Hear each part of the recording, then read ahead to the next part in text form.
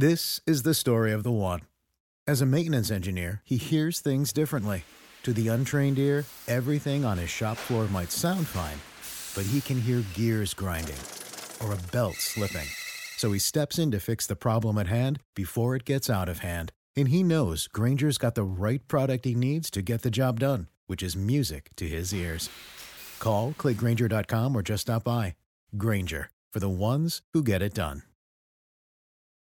Hey guys, if you enjoy What Next TBD, the best way to support the show is by joining Slate Plus, Slate's membership program. Your contribution helps us produce the unique stories that you hear on this show. It's only $1 for your first month, and in addition to supporting our journalism, members get an ad-free experience across Slate podcasts and never hit a paywall on the Slate website. Plus members are essential to keeping the show going, so I hope you will join if you're able to. To sign up now, just go to slate.com/whatnextplus.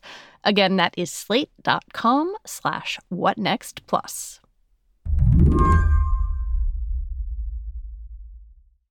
A couple of years ago, journalist Siddharth Varadarajan had a meeting with a source.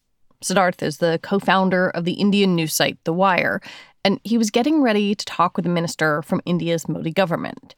And the guy he was meeting started acting a little nervous about their phones. This minister basically, he said, take out your phone. So Siddharth took his phone out and switched it off. And then to assure me, he took out his phone and switched his phone too. And then he said, follow me into another room. And then the phones were put in this room. His music system was turned on loud. And we exited the room with the phone, with the switched off phones in that room, and then sat somewhere else to have our conversation. Siddharth thought to himself, this is maybe going a little far. Would anyone really be eavesdropping on us through our phones? And the answer that we've all learned this week is yes. A group of media organizations has uncovered evidence of a massive spying effort targeting journalists, activists, and business leaders. Siddharth is one of several people whose phones were compromised with spyware from the Israeli firm NSO Group. The company says it sells its spyware to governments to surveil terrorists and criminals, but a group of 17 news organizations, including Siddharth's, The Washington Post, and The Guardian, found that NSO's software was used to try to hack journalists, dissidents, and public officials around the world. And in several cases, like Siddharth's, someone succeeded. Someone got into his phone. What was on that? I mean, and what was that moment like, thinking that that part of your life had been compromised? Well, there are lots of photographs of my dog on the phone, and yeah, but it's an unpleasant feeling, right? Because you are then forced to go back and ask yourself exactly the question that you asked me. That okay, so what was it that they were looking at? Anyone running NSO spyware, called Pegasus, could see Siddharth's phone's contacts, his sources, his location, and notes about his reporting. You run a pretty outspoken and editorially independent news operation. Who do you think was spying on you? Was it the Modi government? I have no doubt in my mind that this is a government agency. If it was just me and nobody else in the country, then I could say, well, it could be anybody else. I've written about Nepal, I've written about China, I've written about America. Maybe it's the CIA, right? Who knows? But if we look at the list of actual and potential targets, and it includes opposition politicians, it includes journalists, it includes a young woman who filed a sexual harassment complaint against the Chief Justice of India. Which other government could possibly have an interest in such a diverse range of people in India, other than the Indian government? Siddharth's is just one case in one country. The new reporting that came out this week found thousands of people targeted with NSO's spyware, likely by their own governments. Today on the show, inside the mercenary spyware industry and a warning about what could happen next. I'm Lizzie O'Leary, and you're listening to What Next TBD, a show about technology, power, and how the future will be determined. Stick around.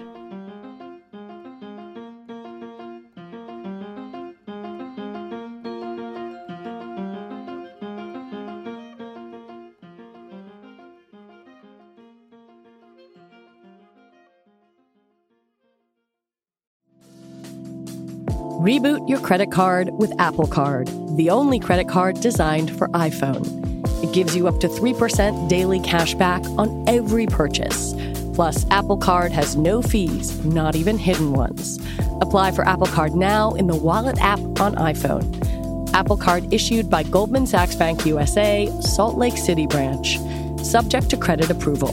Variable APRs for Apple Card range from 19.24% to 29.49% based on creditworthiness. Rates as of February 1st, 2024. Terms and more at applecard.com. When you drive a vehicle so reliable it's backed by a 10-year, 100,000-mile limited warranty, you stop thinking about what you can't do and start doing what you never thought possible. Visit your local Kia dealer today to see what you're capable of in a vehicle that inspires confidence around every corner. Kia, movement that inspires. Call 800-333-4KIA for details. Always drive safely. Limited inventory available. Warranties include 10-year, 100,000-mile powertrain and 5-year, 60,000-mile basic. Warranties are limited. See retailer for details. I was wondering how you would describe your job and what it is that you do. You know, I describe the work that we do as trying to understand different digital threats against civil society. This is John Scott Railton. He's a researcher at a group called Citizen Lab at the University of Toronto. And in recent years, a good piece of that has been tracking the mercenary spyware industry and the harm that they're causing. I wanted to talk to him because he's been researching spyware for roughly a decade and tracking NSO, which made the spyware that targeted Siddharth's phone, since 2016. He helped find their software Pegasus on an Emirati dissident's phone, and he also investigated NSO spyware on hundreds of WhatsApp users. You have obviously been focused on NSO and other companies in this arena for years, but I think a lot of Americans may have seen headlines about them this week for, the first or second time. Mm-hmm. How would you describe what it is that they do? At its core, the mercenary spyware industry comes to governments with a pitch, and they say, look, there are people you want to target, but increasingly they're using encryption. You still want to know what they're saying. So we have a solution for you. Use our product and hack their telephones. And then you can see anything that they can see. You can do anything that they can do on their phones. And moreover, you can do it silently without your victims knowing about it. And that, it turns out, is dictator catnip. And the industry covers itself in the fig leaf of saying that they sell to track terror and criminals. But what they know, and what we all now know, is that their growth model involves selling to authoritarian regimes who, surprising no one, turn right around and abuse this technology to target their perceived enemies, critics, their family members, whoever else is bothering Mr. Strongman on a Tuesday afternoon. NSO is pretty tight-lipped about who its clients are. What do we know about who they are? NSO's customer base is, at this point, kind of the familiar set. Gulf countries, the UAE, Saudi Arabia, but also some pretty random small places. For example, there are a lot of NSO targets in Togo who happen to be government critics. Morocco seems to be a profligate user as well. Because that they've tried to sell to various places in West Africa. What's interesting about this customer base is that it's mostly authoritarian regimes. If your phone's infected with Pegasus, what can someone surveilling you see? As soon as your phone is infected, the Pegasus operator can see whatever you see. That means they can see your encrypted chats. They can see the messages you send. They can see the pictures you take of your friends and yourself. They can read your notes to yourself, look at your web browsing. They can even activate the camera and microphone and listen in from your pocket to the room that you're in. It's incredibly invasive stuff. Recently, Amnesty International and Forbidden Stories, a French journalism nonprofit, obtained a list of 50,000 phone numbers that were potentially targeted by Pegasus. Numbers in Mexico, in the Gulf states, India, and other places.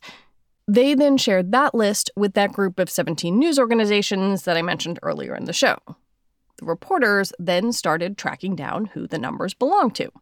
They identified about 1,000 people by phone number, and more than 60, like Siddharth Varadarajan, agreed to hand over their phones for forensic examination. There were 37 phones that showed some evidence of attempted or successful hack. We're talking journalists, human rights activists had these phones, 2 women who were very close to Jamal Khashoggi, the murdered Washington Post columnist. And then the wider list, we don't know if these people were hacked. French President Emmanuel Macron, Rahul Gandhi, very prominent opponent to India's prime minister. I wonder if you feel validated that you've been warning about this stuff for years, or was the scope of that even beyond what your research has hinted at? I think that the feeling that me and my colleagues have had is this is the horrible thing that we've been trying to warn people about.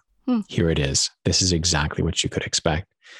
Some of the investigations that we've done in the past, if you look at reporting, for example, around the 2019 WhatsApp case, Reuters reported that foreign government officials were on that list. And I can just say from looking at the activities of NSO, it's common for government customers of spyware companies to use this not as a criminal investigative tool, but as a leg up into the intelligence game. It should be no surprise. Everybody wants to be able to do some sort of signals intelligence. It's just that many states can't. And I like to call this guerrilla signals intelligence. It's no surprise that heads of state and other prominent and powerful people are targeted. It would be a bigger surprise if they weren't. There are the obvious reasons an autocratic government might want to hack a phone, to track critics, see what they're saying, spy on them. But then John says there's something more intangible that just the fear of tracking can instill.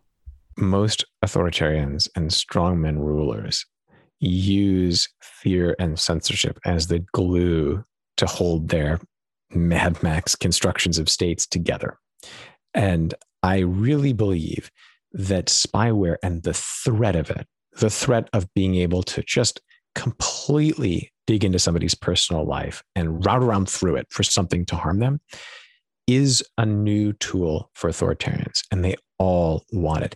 They love the idea of being able to threaten people across borders with this possibility. It's not new.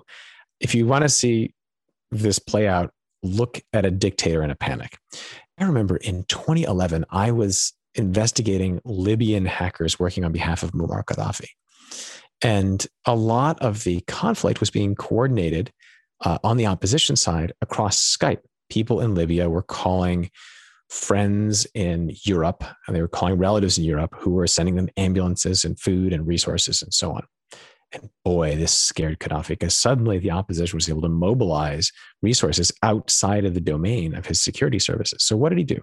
Well, his hackers were able to use some pretty unsophisticated Trojans to break into a few people's computers, and they recorded some Skype calls. And then Libyan state TV played those Skype calls, and Gaddafi said, "You see, we can listen into your Skype conversations." Why would he say that? It wasn't true. And the reason was he believed that fear would be enough to slow down a revolution. And it's why I believe that the very existence of Pegasus and the fact that a bunch of states are sort of notorious, rapacious, and profligate users of it means that they're trying to export that fear as far as they can outside of their borders. I think I know what you're going to say to this, but I have to ask you. This company has said, hey, our technology does save lives. It's been a game changer for anti-terrorism work. Do you buy any of that? I think that NSO wants us to be so unsophisticated that we cannot hold in our heads the possibility that something can do some good and a lot of bad at the same time. So you do think there's some potential for good? I think that what NSO would like you to believe is that because they claim, although they've never really done it in a clear way publicly, NSO would like you to believe that there's like a 24 style situation going on all the time where secret policemen are just deploying NSO left and right to stop kidnappings and other bad actors. Intelligence agencies came to us and say, we do have a problem with the new smartphones. In a 2019 interview with 60 Minutes, NSO's CEO, Shalev Julio, sat down with Leslie Stahl to defend the company's spyware. Exactly. How many lives do you think Pegasus has saved? Tens of thousands of people. Really? Yes. Julio referred us to the head of a Western European intelligence agency who, off camera, confirmed that Pegasus is a game changer in foiling attacks by European jihadists, as well as shutting down drug and human trafficking rings. Intelligence officials on background. Boy, is there ever a mixed and checkered history about what intelligence officials say on background in a self-serving way. And I think that that points to the bigger problem, which is maybe before the war on terror, maybe 20 years ago, people would have been a little bit more naive about this framing. But at this point, it sounds like a tired tape cassette, and it's about at that vintage, and it's just not working. And it's telling that NSO, after trotting this out yet again this week in response to these revelations, has now backed away from media coverage, saying that they're done talking about it. They rage quit and dropped the microphone and walked away. In response to this week's stories, NSO issued a long statement calling the reports false and uncorroborated. It says the list of 50,000 phone numbers is, quote, not an NSO list and never was. But later came that mic drop that John referred to. The company posted a statement on its website titled "Enough is Enough," saying it would no longer respond to media inquiries about these stories. This, to me, speaks of a company that is panicking about this amount of attention and about the heat that they brought down on themselves, and probably the government that is authorizing the sale of their product. Which is the Israeli government. Correct.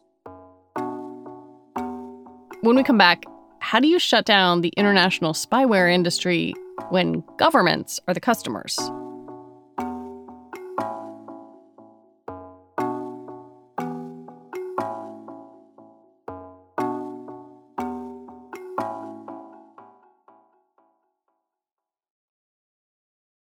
You're listening to What Next TBD. I'm Lizzie O'Leary, and I'm talking with John Scott Railton about the recent revelations that thousands of cell phones, including those of dissidents and world leaders, may have been targeted by NSO's spyware. You know, one thing that's pretty striking to me in this reporting is just how vulnerable people's phones were, including iPhones. Because Apple has made such a big deal about security, privacy protections. I mean, that is sort of how they market themselves. I wonder what that says to you about how secure those devices actually are. So you live somewhere, an apartment or a house. Do you think it would be possible to make your residence completely burglar-proof? I mean, one would hope, but, no. No, right? There's almost nothing you could do short of bricking up your door and walls and windows. And something similar is true with devices. There is a never-ending arms race between people trying to find their ways in and platforms and operating system developers and companies like Apple trying to shut them out. What makes players like NSO so tricky is that they spend huge amounts of time and effort, money and resources just looking for the next hole in an iPhone or an Android device. And it means that unless the companies are really actively tracking these groups and kind of letting them do the bug hunting work for them, these groups will always have a way around whatever even the most current security protection is. And that means, I think, that we have to nuance our conversation about security away from the idea there's a device that you can buy that will just be perfectly secure and that will insulate you from this kind of hack, and towards something that looks more like, okay, so when a company learns about a bad thing being done to their users, what do they do about it? And what's interesting is that in recent years, WhatsApp, Facebook, Microsoft, Google have become increasingly muscular and public in the way that they're not only calling out some of the mercenary groups that are doing this, but in the case of WhatsApp and Facebook, actually going after them in suing US them. courts. They're suing them. And that, to me, is a really good signal that the spyware industry has stepped over a lot of lines at this point, and big tech sees them as a threat to their business and as a threat to the privacy of their users and their reputations. But okay, I mean, how then, even if you're a user, do you fight or even know about an attack where you don't have to click on something? I mean, like, even my mom at this point knows don't click the random message that you get. But here we're talking about stuff where, phones are attacked with without the user's knowledge. With nothing, there's nothing you could do. You can be perfect and still get hacked. What's interesting about Pegasus and NSO and the whole industry is that they're really moving towards a model where they can compromise a phone without any behavior required on the part of the victim. And it just means that users are there naked and twisting in the digital wind. There is nothing that they can really do to protect themselves. No handset that they can buy, no mobile antivirus product that's going to solve this problem. And right now, at least, it's a situation where it touches everybody, which means unlike a situation, which is, I think, often true with cybersecurity, where only people who can't pay for certain kinds of support are vulnerable, here, 10 prime ministers, 3 presidents, and a king can't be wrong. Everyone seems to be vulnerable right now. Well, if there's something that I can't do that's going to fix this thing, is there something that Apple or, Google could do at Yes. the level of their security? There is. There is. One of the problems that tech always has is when a threat actor is in a country where they're not susceptible to the usual consequences, like Russia or Iran, you have to figure out some other way to limit the damage that this group does to your users and to your security. In this case, NSO for too long appears to have a pretty free hand and is basically skidding along without much consequence. I think the other half of this is that companies need to put their research where their mouth is. If they're going to promise their users security, they have to be able to say, yep, we're investing a lot of money. We have people who spend their days thinking about nothing but what the commercial spyware industry is doing and trying to anticipate their next move and protecting our users from it. That also means that those companies have to be regularly working with government and saying, look, we have a problem. We need you to use your channels or help us find some accountability or use diplomatic channels to get this thing to stop. Because right now it is totally out of control. That seems like a pretty difficult conversation for big tech and governments to be having right now. Certainly, if you look at, big tech is at odds with many parts of the U.S. government, with the European Commission. It doesn't exactly seem like they're, psyched to be working hand in hand. I think one of the real challenges that we face is that as users, we are increasingly dependent on a very small number of companies and their approach to cybersecurity. And those companies need to be sure that they're in a position with respect to governments to be able to make their case. At the end of the day, though, and I think that this is what really bugs me about this industry, it looks a lot like the arms trafficking industry. And remember, during the Cold War, both Russia and the US found it convenient that there was a gray market of arms traffickers. There were a lot of proxy conflicts and they had to be fueled somewhere. And a lot of that was weapons that were brought to them by gray market arms traffickers. The problem accelerated after the end of the Cold War when all these former Soviet client states with just huge amounts of weapons in their armories were like trying to figure out what to do with all this metal. And they sold it. And a lot of it went to Africa and made those conflicts bloody. I think that the industry that sells this kind of mercenary spyware looks a lot like that. It's been convenient for governments to kind of not talk about it because they also like to play in those pools, maybe use it as a tool for some kind of soft power diplomacy. But ignoring it in the long run is only going to lead to bad things. I do wonder, though, where all of this goes, because the breadth of this reporting by, the Washington Post, the Guardian, all of these news organizations shows both the breadth of the potential targeting, but also that there is a huge market for NSO's product and for spyware in general. None of these investigations so far seem to have stopped those sales. Which brings us to the core of the problem, which is, at the end of the day, we need to get to a place where there is will from government, from private sector, and from civil society to address this. It looks like civil society has definitely decided that NSO is a net bad for democracy. Big tech is coming around to that point. And the next question is, will governments start recognizing the clear and blinking harm that this poses? And I would just note, yesterday in a Senate Intelligence Committee, Ron Wyden said that there had to be consequences for this kind of private spying. And it sounds like the tide is beginning to change in some places. Yeah, but how does that happen if government is in fact your customer? Governments have to get to a place where they recognize that proliferation of powerful, dangerous things is a bad thing. They started getting there with weapons. They recognized after decades that actually having a giant soupy morass of questionable people selling really dangerous stuff that could kill you was a net bad, and began implementing increasingly serious regulations around arms trafficking and arms control. It may unfortunately be the case that a lot more harm is going to happen even to the national security of a bunch of democracies before they realize this. You have tweeted a lot in the past week or so about all of these stories and the various revelations coming out. And you had a series of tweets sort of aimed at the average person, the reasons to care. I wonder if you could walk me through those, because this does feel highly theoretical. I think if you're just like, well, I don't know, I'm not a dissident. And I think that this is how it's gone this far without being addressed. It just turns out that it is hard to explain in ways that are simple certain kinds of harm. And it's hard to show them. It's like climate change, right? Yeah. People want to see it. And one of the things that's powerful about this Forbidden Stories amnesty work is that they see harm. They see people who are victims. They see people who are targets. Now, it may be the case that they see people who they don't know, right? Yeah. Most people are not going to personally know any of these targets.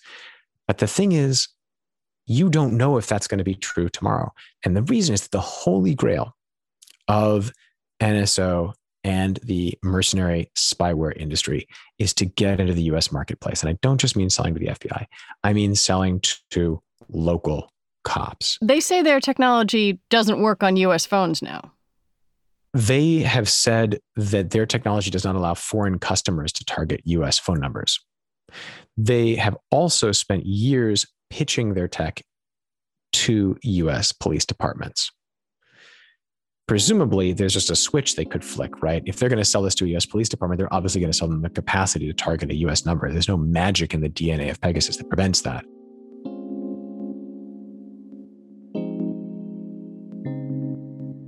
Ten years ago, people were just beginning to report on the industry, and it was hard to get people to care because the victims didn't look like them. They didn't live in their countries. With each cycle of this, the victims look more and more like them and are increasingly likely to be in their country. This shockwave of surveillance is going to end up literally at our collective doorsteps. And we need to figure out how to slow this industry down before it does.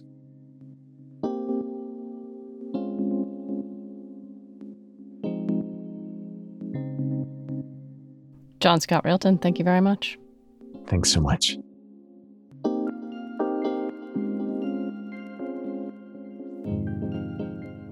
John Scott Railton is a senior researcher at the Citizen Lab at the University of Toronto. Siddharth Varadarajan is a founding editor of the Indian news portal The Wire. That's our show for today. TBD is produced by Ethan Brooks, and we're edited by Tori Bosch and Allison Benedict. Alicia Montgomery is the executive producer of Slate Podcasts. TBD is part of the larger What Next family, and it's also part of Future Tense, a partnership of Slate, Arizona State University, and New America. And I want to recommend that you go back and listen to Tuesday's episode of What Next. It explores how the COVID vaccines have become a target of right-wing anger. Mary Harris will be back next week. I'm Lizzie O'Leary. Thanks for listening.